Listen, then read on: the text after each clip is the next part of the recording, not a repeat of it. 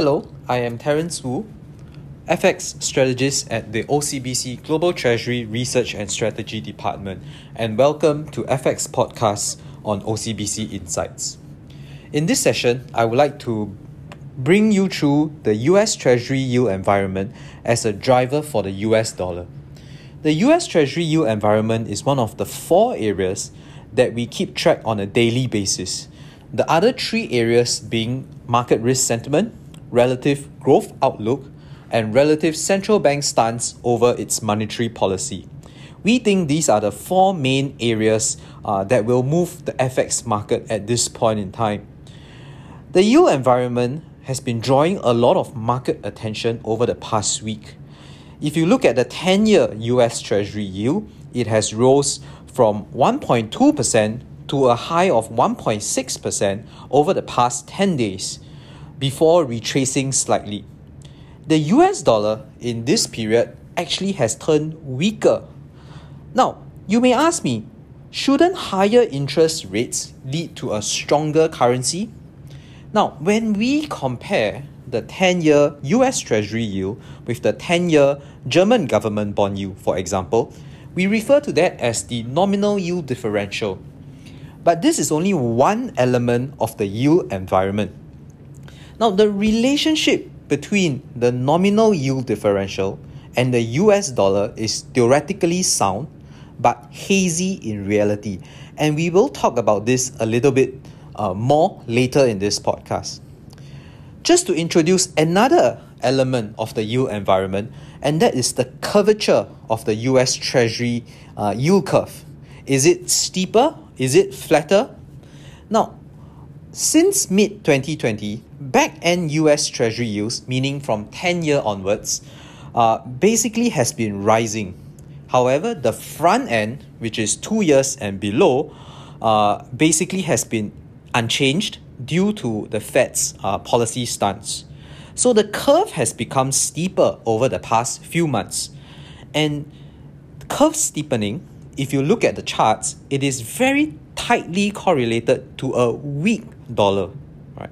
And this relationship between the yield curve, the shape of the yield curve, and the US dollar is actually stronger than the relationship between the nominal yield differentials and the US dollar over the past few months. Now, so going back to the question of why nominal yield differentials is so weak a driver for the US dollar at this point. Part of this has to do with the real yield differentials, which is basically the yield differential after accounting for inflation and inflation expectations.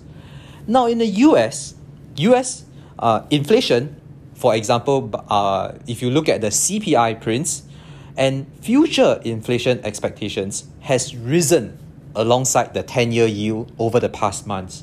So the real yields are still very much negative. So we think that is the main reason why the US dollar is still struggling to appreciate sustainably, even though the nominal yields have been moving in favor of the dollar. Now, is this going to change? Potentially. There should be a ceiling in terms of inflation expectations.